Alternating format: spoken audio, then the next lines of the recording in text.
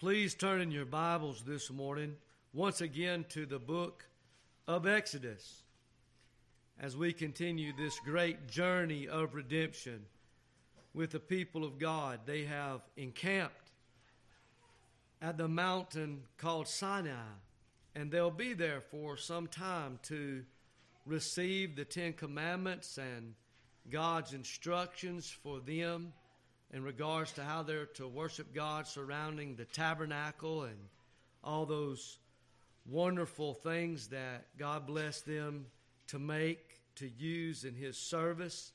And there they are going to establish their covenant with the Lord. And this is our third message on the Ten Commandments. It's such an important piece in the history of redemption and in our experience as children of God. And we've looked just kind of overall at the law, how important that the Ten Commandments and the law is as a mirror to show us the holiness of God, but also the sinfulness of man.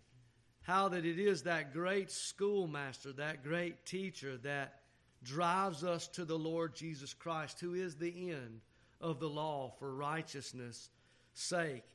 And we looked last time at the first four commandments and how that they deal with our vertical relationship. We have two great relationships in the world. We have a vertical relationship with God, and then we have a horizontal relationship with man. And that's why we said even the order of the Ten Commandments are important, aren't they? Because we'll never have a right relationship with man unless first we have a right relationship with God.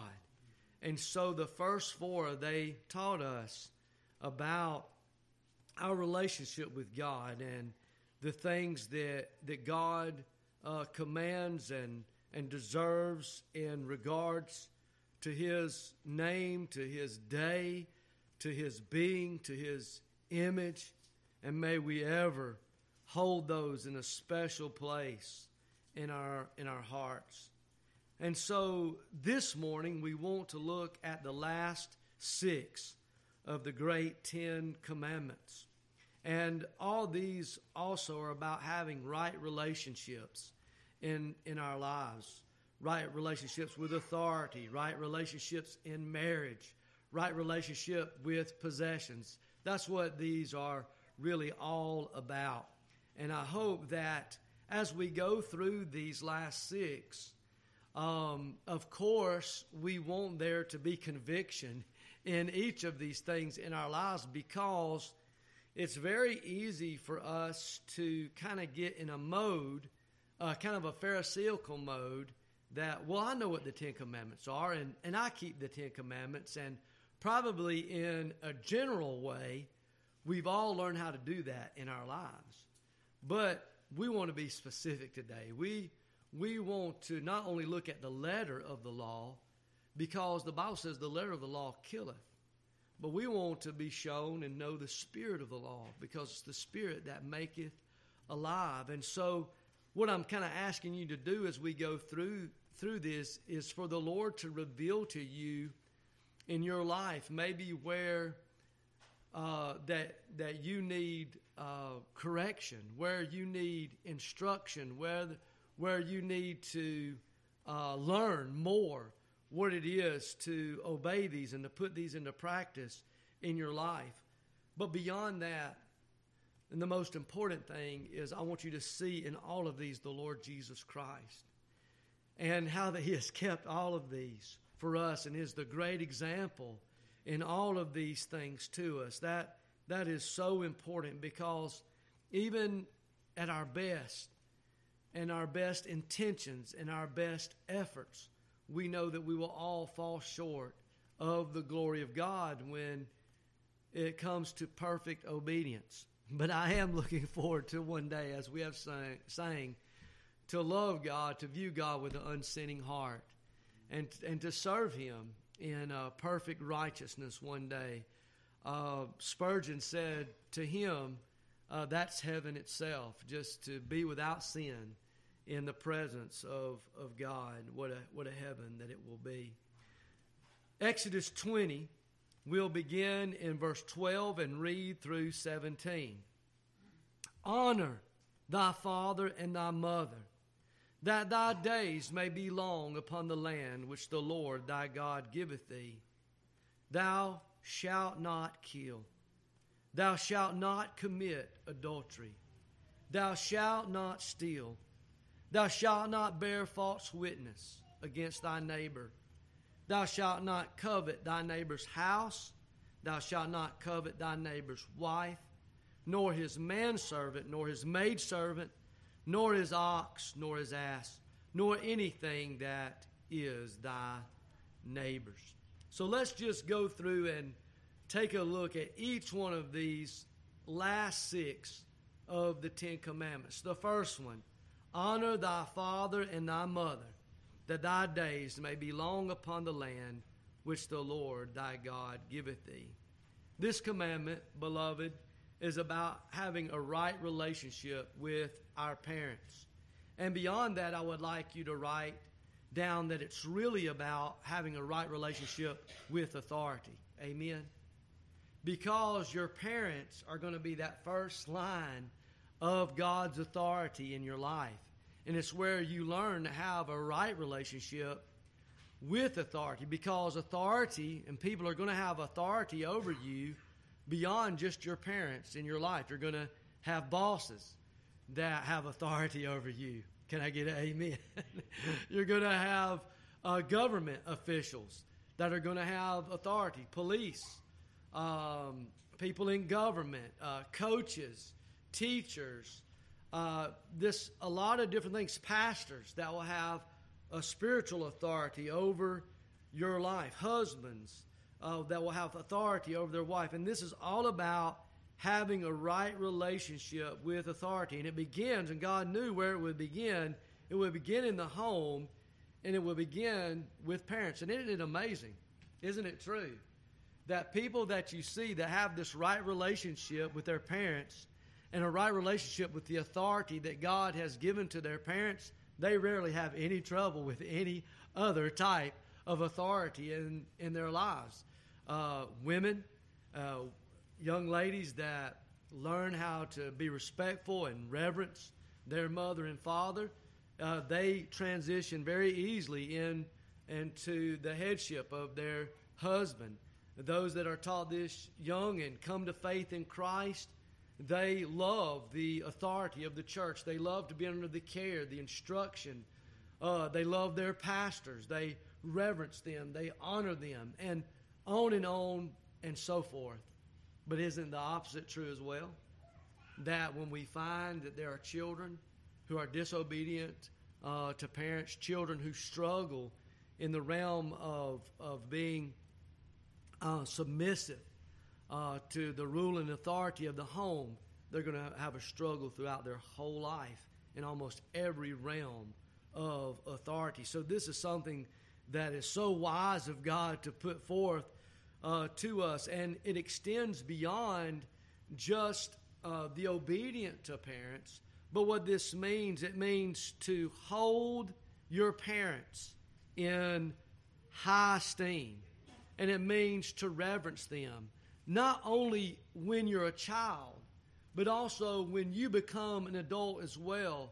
This command does not end over us. We see that so true in the life of the Lord Jesus Christ. We'll look at it in a little bit, how that he showed us this example when he was young, but also even upon the cross. Y'all remember when he was bleeding and dying, he still honored Mary and saw to her care through John. It just touches me how that he loved her and cared for her even in that moment that he did that. But I just want to say how thankful that I am in my life to have seen such great examples of this in my life, in a world in which this teaching has gone to the wayside in so many places. Yet in Zion and in my life in the kingdom of God, I just floods to my mind of family and of church people that I have seen honor their mother and father, to hold them in high esteem. It's being even done in our midst in this very moment in this church. And children mark that well as an example and see the blessing of God upon it on both ways. You see, children that are raised in the nurture and admonition of the Lord, they are the ones that do honor their mother and father even to the old age, even to the hoary head. Isn't that wonderful? And that blessing of obedience as a faithful parent comes back to you as your children honor you even until your dying breath. And I've seen it so tenderly. I'll never forget seeing Regina care for Sister Joy, whose daughter had already passed on, and the tender care that she showed over her grandmother. What a great example to my daughters. Girls, I hope that y'all never forget that. I've seen my parents taking care of their parents. So many of you in this room, you've been so faithful to do that. And wasn't it a great blessing that they were there for you, and now you can be there for them. And one day in the Lord we'll all be together underneath the care of God, because that's what that all reflects back to, isn't it? Because who is ultimately our Father? It's God. God. Oh, and Jesus starts the Lord's Prayer. Our Father, which is in heaven, which art in heaven, hallowed be thy name. He honored that relationship that he had with God. And when God sees us honoring our father and our mother, when we are holding them in high esteem, when we are reverencing them the way that we should as children and then as adults, it brings great honor to God, so much that God did not include promises even in the first four, which is our duties to God. Hallelujah, like we said earlier, there's blessings in those. Blessings untold. But this meant so much to him and is so pleasing to God that he put a promise with it. That those who are faithful in this, God said this, that he said that your days will be long upon the land which the Lord thy God giveth thee. He gave a promise. Even with this commandment, he loved it so much. So it's just a great challenge to us. First off, as children, to obey our parents in the Lord. When does that stop? You know, the world or our society says by law, you become an adult at 18. And I guess by law, you could consider that you didn't have to mind your mom and daddy anymore. But let's go to Brother Nathan's account of things. Is if you still are living in your parents' home and they're still paying your bills, then to me, you still owe them a great deal of respect and obedience. Now, when you're out on your own and you're paying all your bills, then, you know, mom and dad's words can become more advice that you could take or not take. But you should always listen to it and think about it and sue them for the wisdom that God has given them, because there's nobody ever in this world that is going to love you as much as godly parents will. And they're going to strive all that within them is to always try to help you choose the right things and for your life to be blessed. You know, God was very serious about this command. Even so much, I don't know if that y'all understand this, because we really don't teach a lot about the law anymore in our day. But did you know that failure to do this could have resulted in capital punishment according to the law of God? I want to just show you that, just to show you the seriousness of it. Let's go to the book of Deuteronomy and go to chapter 21, just to see how serious that God was about this. Because we know that in our day, you know, children have become very disobedient, very disrespectful, and it's a shame to children, and it is a shame to parents that is the truth. I don't blame the children as much as I blame the parents. because it's their duty to raise their children and to teach them to honor them. Now, look at this in Deuteronomy 21, beginning in verse 18. If a man have a stubborn and rebellious son, which will not obey the voice of his father or the voice of his mother, and that when they have chastened him, will not hearken unto them, then shall his father and his mother lay hold on him and bring him out unto the elders of his city and unto the gate of his place. And they shall say unto the elders of this city, This our son is stubborn and rebellious. He will not obey our voice. He is a glutton and a drunkard. And all the men of the city shall stone him with stones, and that he die. So shalt thou put evil away from among you, and all Israel shall hear and fear. That's pretty serious, isn't it? Now, I don't know of anywhere in the Scriptures where it's ever recorded that was done, but we see how serious that God was about this commandment, this fifth commandment: honor thy father and thy mother. And we know that this had fallen into great neglect before the Babylonian captivity. And I just want you to turn to the book of Ezekiel, because the book of Ezekiel is about the glory of the Lord departing from Israel. That's what the whole book is about, that the glory of the Lord slowly departs from the land of Israel. And we have seen the lack of respect for authority in our society is shocking, isn't it? You're beginning to see these acts of violence on these subways or in these city streets where young people will just come up and attack people that they don't even know, people that haven't even done anything to them, just out of disrespect, out of meanness, for fun. And so we see that the judgment of God upon our land, even in the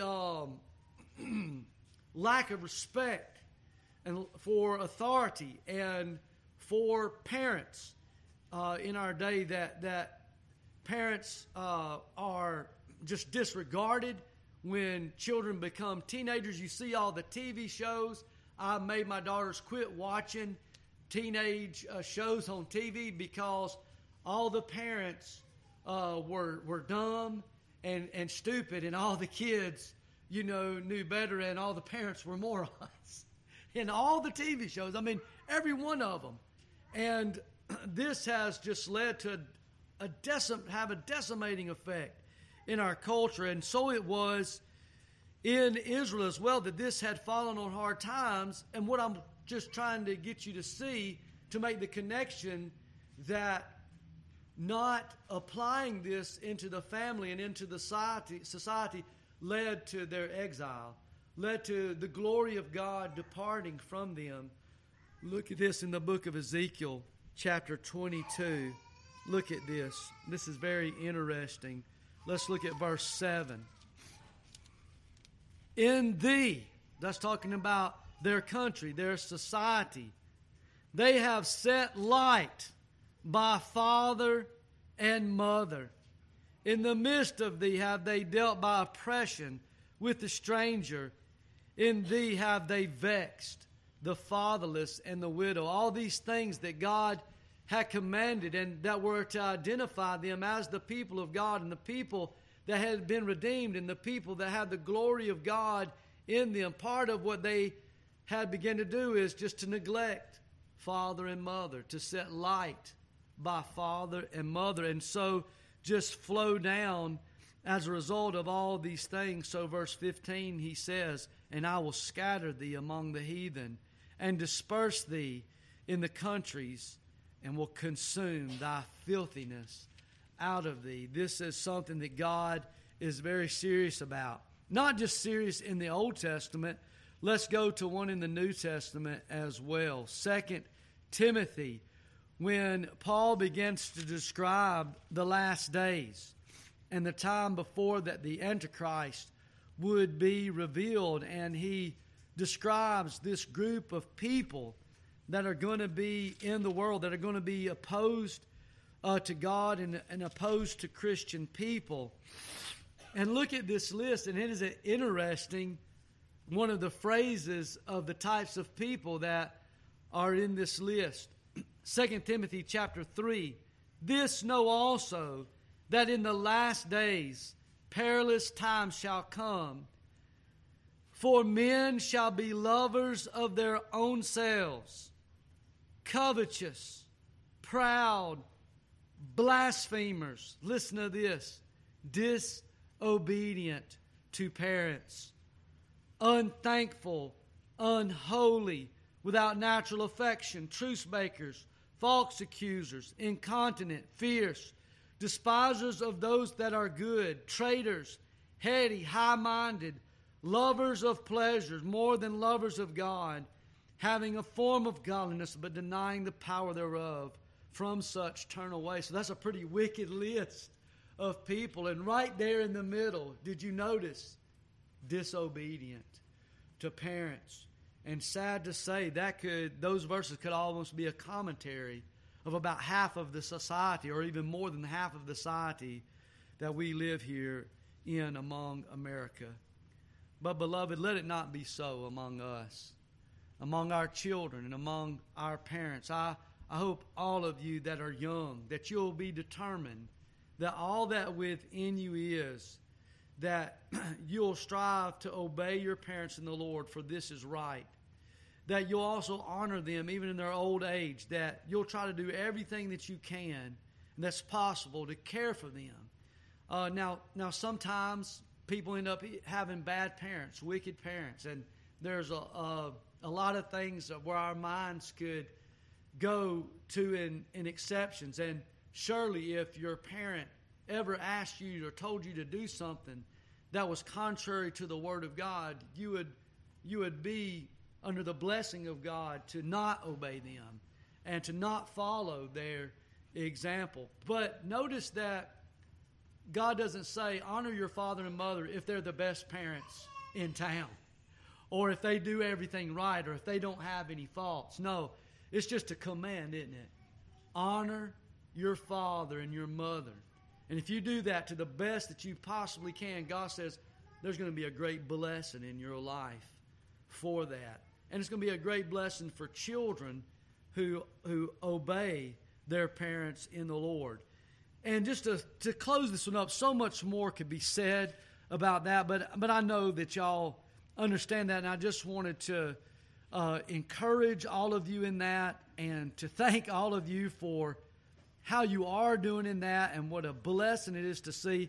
But I just wanted to just show you this in the life of the Lord Jesus Christ. Let's go to the Gospel of Luke, chapter 2, when he was very young, and what it said about the Lord Jesus Christ. Because if there was anyone that would have had the right to just kind of go out on his own, or to just kind of dismiss the wishes or the direction of his parents, it could have been the Lord Jesus Christ, because he was the God-man. Because truly, he was the Lord and King over his own parents. He was superior in every way to Joseph and to Mary. But we see how much that he strove for righteousness for us. Here at the end of Luke chapter 2, you remember that they had left him accidentally in Jerusalem and realized it. They came back. They find him speaking with all the elders of Israel, amazing them. And they come to verse 48. And when they saw him, that is Jesus, they were amazed. And his mother said unto him, Son, why have thou thus dealt with us? Behold, thy father and I have sought thee sorrowing. And he said unto them, How is it that ye sought me? Wish ye not that I must be about my Father's business? And they understood not the saying which he spake unto them, showing the superiority of Christ even over his own parents. And he went down with them and came to Nazareth. Now, just let this humble all of us. And was subject unto them. But his mother kept all these sayings in her heart. And Jesus increased in wisdom and stature and in favor with God and man. Oh, the Lord Jesus. What a great example. Even as a young person, even though the calling of his life was so paramount, and his gifts and his wisdom far superseded any human being, including his parents, yet he made himself subject unto his mother and his father. And then I just want to show you how he cared for Mary. Again, this is such a touching scene, is it not? Let's go to the Gospel of John. Toward the end of that Gospel, this is John 19, I believe. John 19. Oh, beginning in verse 25.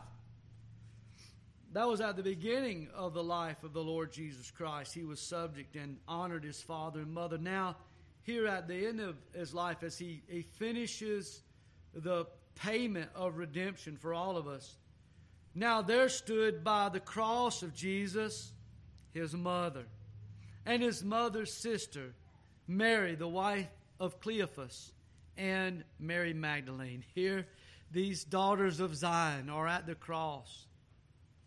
When Jesus, therefore, saw his mother and the disciple standing by, whom he loved, who we know is John, the author of this gospel, he saith unto his mother, Woman, behold thy son. Now, this could have been in two ways, couldn't it? He could, even as her own Savior, been telling her to behold the sufferings, behold all that had foretold, behold the work of salvation that was being accomplished. But it's more than that. He is directing her toward John. He's revealing to her, I'm not going to fulfill this role as your son anymore in this world and in time, but I'm caring for you. I'm honoring you. I'm going to ask John to care for you in my stead. And do y'all know that the Apostle John did this all the rest of his life and days? It's recorded that he even took Mary, the mother of Jesus, with him to Ephesus when he pastored the church at Ephesus, and they were both there together. He said, Woman, behold thy son. Then saith he to the disciple, Behold thy mother. And from that hour, that disciple took her unto his own home. Hallelujah. To see that great example in the Lord Jesus Christ. So, we want to learn how to have a right relationship, not only just with our parents, but with all authority that God has put us under in our lives, and there's a great blessing for it. Now, let us go back to the next commandment. Back to Exodus 20. God turns, as it were, the focus of the commandments at that great connecting point, and now he focuses on another right relationship. He says, verse 13, Thou shalt not kill. This teaches us that God is sovereign over life. This command even against murder, because that's what this is about. Thou shalt not murder. It even predates the law. Let's go back to the book of Genesis chapter 9 very quickly and see this, because we know that this was a problem from the very beginning, wasn't it? Because the first two brothers in the world, Cain and Abel, Cain rose up and slew his brother Abel. And here in Genesis chapter 9, I want you to see that this even predates the law, and that God is sovereign over life. What was man before God breathed into him the breath of life? Was he a living thing? No, he was just dirt that had been formed. And it wasn't until God breathed into man that man became a living soul. God is the Lord of life. He giveth all to life. There's nothing in the universe that has life except it is a gift from God himself. who is the Lord of life. And here in Genesis 9, if you've turned there 5 and 6, he says, and surely your blood of your lives will I require. At the hand of every beast will I require it. And at the hand of every man, at the hand of every man's brother will I require the life of man. Whoso sheddeth man's blood, by man shall his blood be shed. For in the image of God made he man. So the Lord is teaching them here. This is against all the different kinds of sides that there are. Suicide, infanticide, genocide. God says, I give life and I take life away, period. That's the end of the debate and of the discussion. And Jesus explains this even further in the Sermon on the Mount. Let's go to the Gospel of Matthew to hear the Lord of life speak on the matter and on this very commandment itself. Now we know that the Lord is not talking about defending oneself in self-defense. We know that this command is not talking about the taking of life in war. God made exceptions for all of those things. This is just about murder, is what it's about. And the motives even behind murder. He teaches against sinful hatred even here. Matthew chapter 5, if you've turned there, let's go to verse 20. For I say unto you, that except your righteousness shall exceed the righteousness of the scribes and Pharisees, you shall in no case enter the kingdom of heaven. Ye have heard that it was said by them of old time, thou shalt not kill, and whosoever shall kill shall be in danger of the judgment. We know that the Scripture says in another place that no murderer hath eternal life abiding in him. But listen, Jesus gets down to the spirit of it, and this is what I want us to really consider this morning. But I say unto you, that whosoever is angry with his brother without a cause shall be in danger of the judgment. And whosoever shall say to his brother, Raca, shall be in danger of the council. But whosoever shall say, thou fool, shall be in danger of hellfire. What is Jesus saying here? He's saying that if you let your anger become a hateful anger, that you're committing murder. And that's where the motive of murder and what will cause murder to come out of you. So it's very important for us to learn how to control, subdue an angry heart. The Bible tells us that it's not so much sinful to be angry, but to be angry in what? And sin not, right? Because there are things that we should be angry about. And even Jesus expressed righteous indignation as a man when you saw him clear out the temple with that whip that he made and overturning the tables. But what he is teaching us here in this commandment is that human life is sacred. It's sacred from conception until the very moment of death. And God said, life belongs to me. And his command over us is to protect it, to nourish it, beloved, and to enjoy it. That's what God expects from us, from his children when it comes to life, to protect it, to nourish it, and to enjoy it. God says, thou shalt not kill. The seventh commandment. Here God expects sexual purity from his people.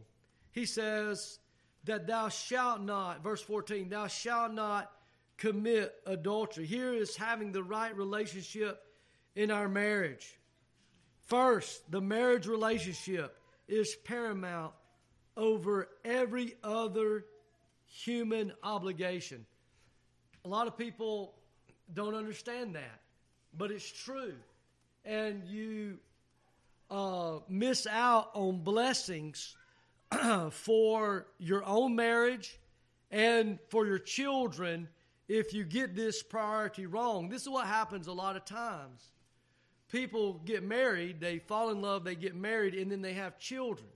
And then they put the priority of their time and of their love into their children, even over their marriage. You're doing a disservice on both ends. You're doing a disservice to your marriage, and you're doing a disservice to your children. And you're dishonoring God.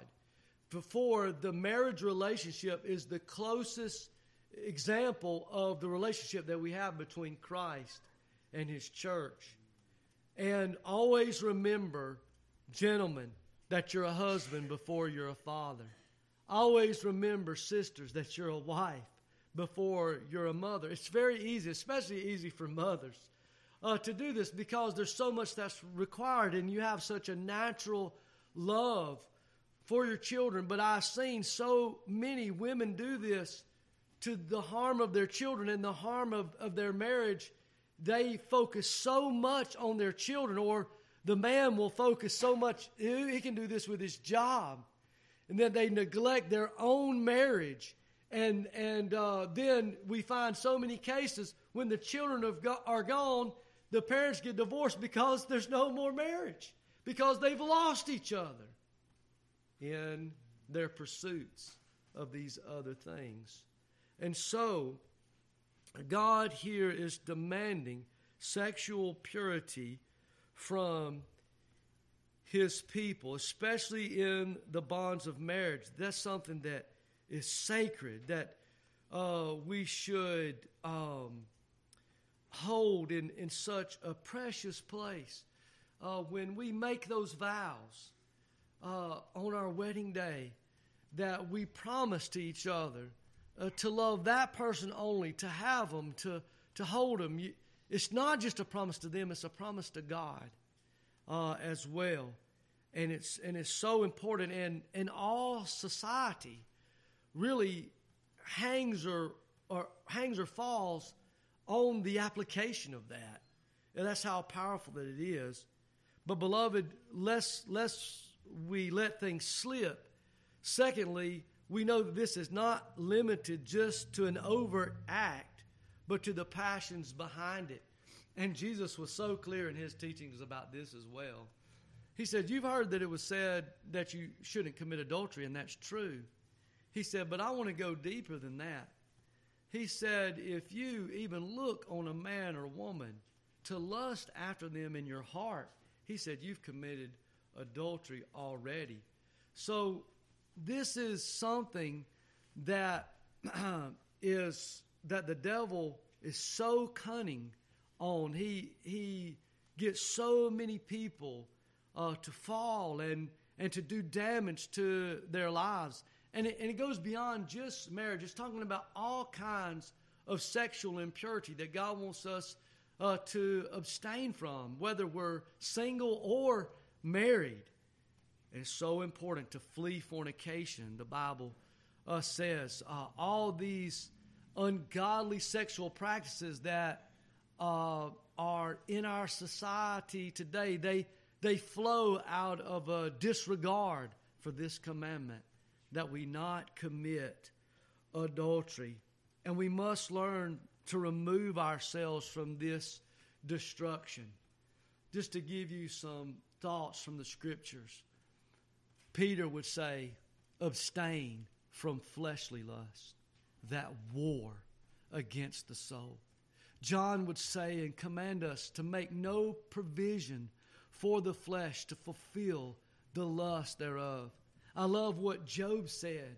He said about that he made a covenant with his eyes that he would not behold a maid. Now, the world will call you a prude. The world will make fun of you for trying to maintain purity in your relationships. But God will honor you. God will honor you. And I want to challenge all of you young people to choose God's best and to have God's best before you're married and after you're married. You'll never regret it. I tell you, beloved, that it's one of the most beautiful, sweet, precious things that you can ever know this side of heaven, to know that joy. To know that joy. And that's all I can say, is take God at His word and be blessed in obeying Him. Beloved, a lot of people think that the flesh is just too strong, that we can't have victory in this area of our life. But it's not true. For greater is He that is in you than he that is in the world. We can have victory. We do have victory over our flesh through the Spirit of God. And we see, again, the great example of the Lord Jesus Christ in this, and other great examples of Scripture in this, both men and women who gave us wonderful examples of obeying this commandment, of keeping God's commandment, thou shalt not commit adultery. We think about King David. What an incredible man that he was. You think that God would say about you that you are a man after God's own heart? The sweet psalmist of Israel, that man that danced before the Lord with all his might, but he wasn't careful.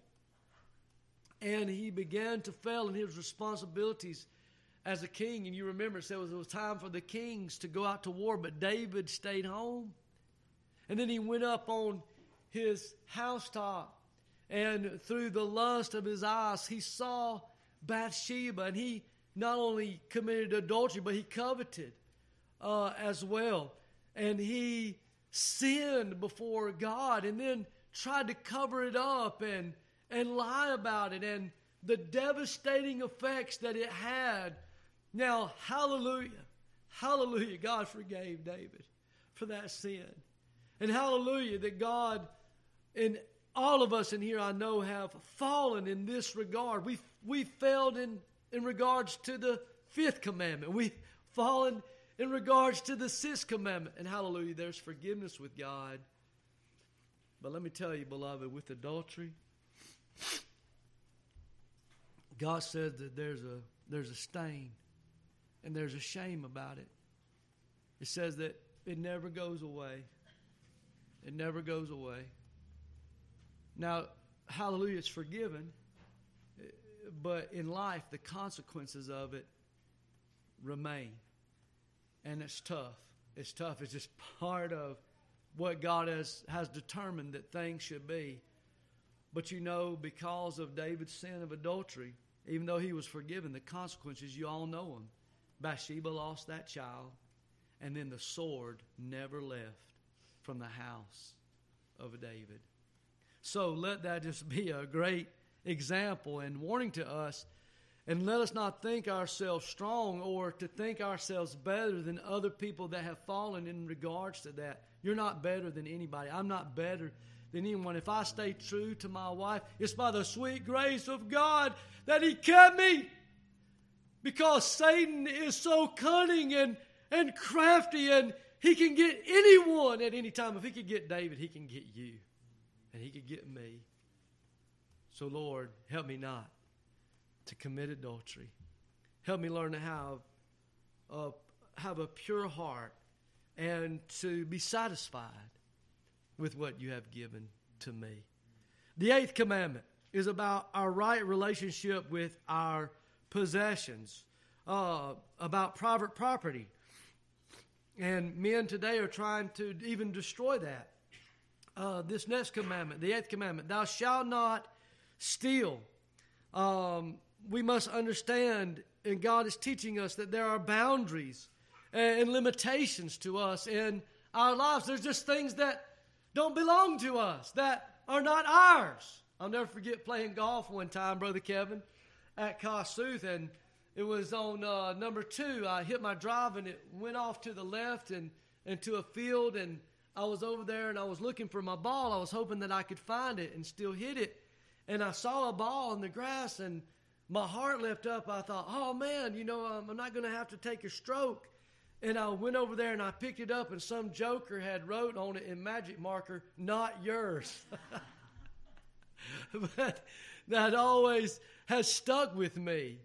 that there are some things God has given to me, things that are mine lawfully, that He has given to me. But then there are things that don't belong to me. Do you remember the sin of Achan? Oh, that terrible sin, right? When he saw the Babylonian garment. When he saw the gold and the silver that was in Jericho. And nobody was around, and he had gotten away with it, and he took it and he hid it underneath his tent, and he caused all Israel to sin and to be defeated. And the tragedy of that sin, when it was uncovered, Achan not only lost his life, but his wife and his children. They were all destroyed. And how this sin, if left unchecked, it grows and multiplies with every commission. Don't cheat. Don't defraud.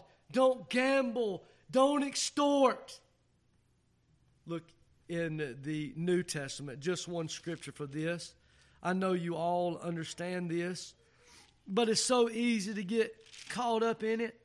Fudge on my taxes, slip something in the bag at Walmart in the checkout line that nobody can see, because nobody checks you out anymore. You just check out your own. And I want you to know of two, I'm not going to mention any names, of course, but I know of two school teachers.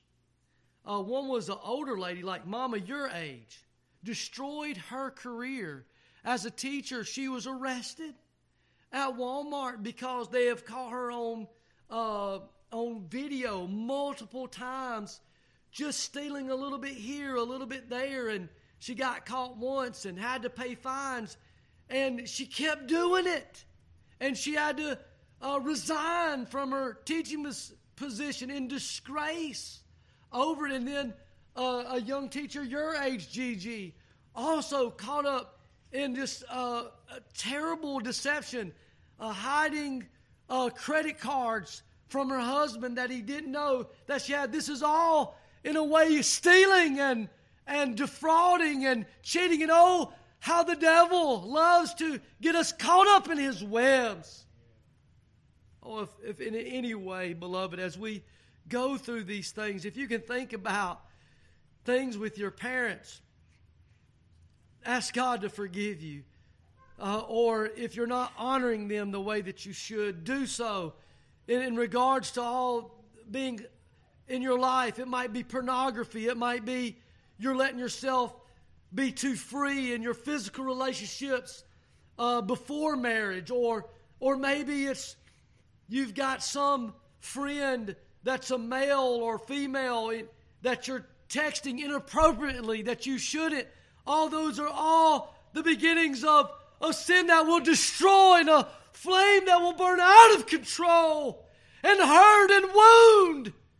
All the while the devil is laughing at us all.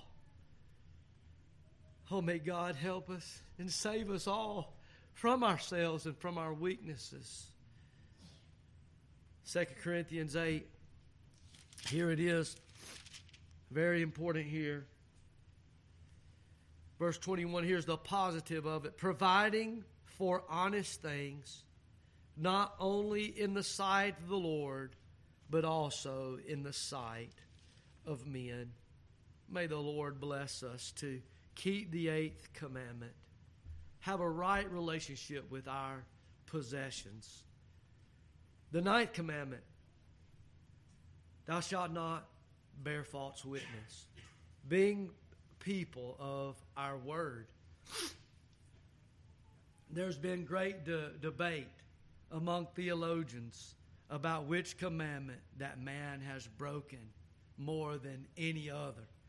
Of course, most people say, well, it's the first commandment. But a lot of people say, well, it's got to be the 9th commandment. Because the wicked are estranged from the womb. As soon as they be born, they go their way, what? Speaking lies. It's almost a natural thing for us to lie. I've never seen a child how to be told or taught how to lie. They know, right? They have to be taught and trained how to be people of their word. And that's what this is all about. God wanting us to be a people who love the truth by living it and defending it. Now, this includes slander. This includes gossip. This includes talebearing. This includes false flattery. Many forms. I ask you, who is the father of lies? It's the devil, isn't it? And who is the father of truth? It's our God. I want you to just turn to a couple of scriptures. I'm not going to ask you to raise your hand if you've told a lie before. I ask you to perjure yourself, right? You take the Fifth Amendment, right? We know that we are prone to this terrible sin, even to just white lie or to say one thing and to do another is a lie. To just, to just shave the truth. That's what I found so deceptive in my own life. To be telling a story. And instead of just telling the story exactly like it was, say I was telling a story about a basketball game I played in that nobody cared about, that nobody remembers, and that nobody could even know if I was telling the truth or not. But I know I scored 24 points in that game. But I'm telling the story, and it turns into 34. Right? To make myself look a little bit better or to maybe try to improve on the truth. I remember what Granddaddy said. He always cracked me up. He said, it was when he got older, he said, I always try to tell the truth. He said, sometimes, Brother Bobby, you'll appreciate this. He said, sometimes I just have a problem remembering what the truth was. Now, that can't be helped sometimes when you get older. But y'all know what I'm talking about embellishing things. And it can get into a habit. And it can actually destroy your witness. Because people will catch you in that. And you'll look like a fool. You'll look like a fool. Here in 1 Samuel, have you turned with me there, 15:29. Listen to this about our God. And also the strength of Israel will not lie, nor repent. For he is not a man that he should repent. God has never lied in any way, right? God is not a man that he should lie, neither the Son of Man that he should repent. And God is a God of truth without iniquity. And so we want to be people of truth, to be people of our word.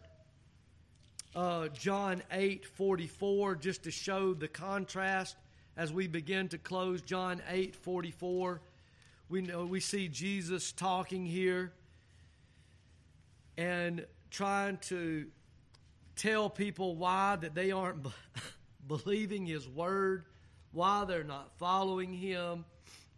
Oh, so plain. John 8:44. He said, ye are of your father the devil, and the lust of your father ye will do. He was a murderer from the beginning, and abode not in the truth, because there is no truth in him.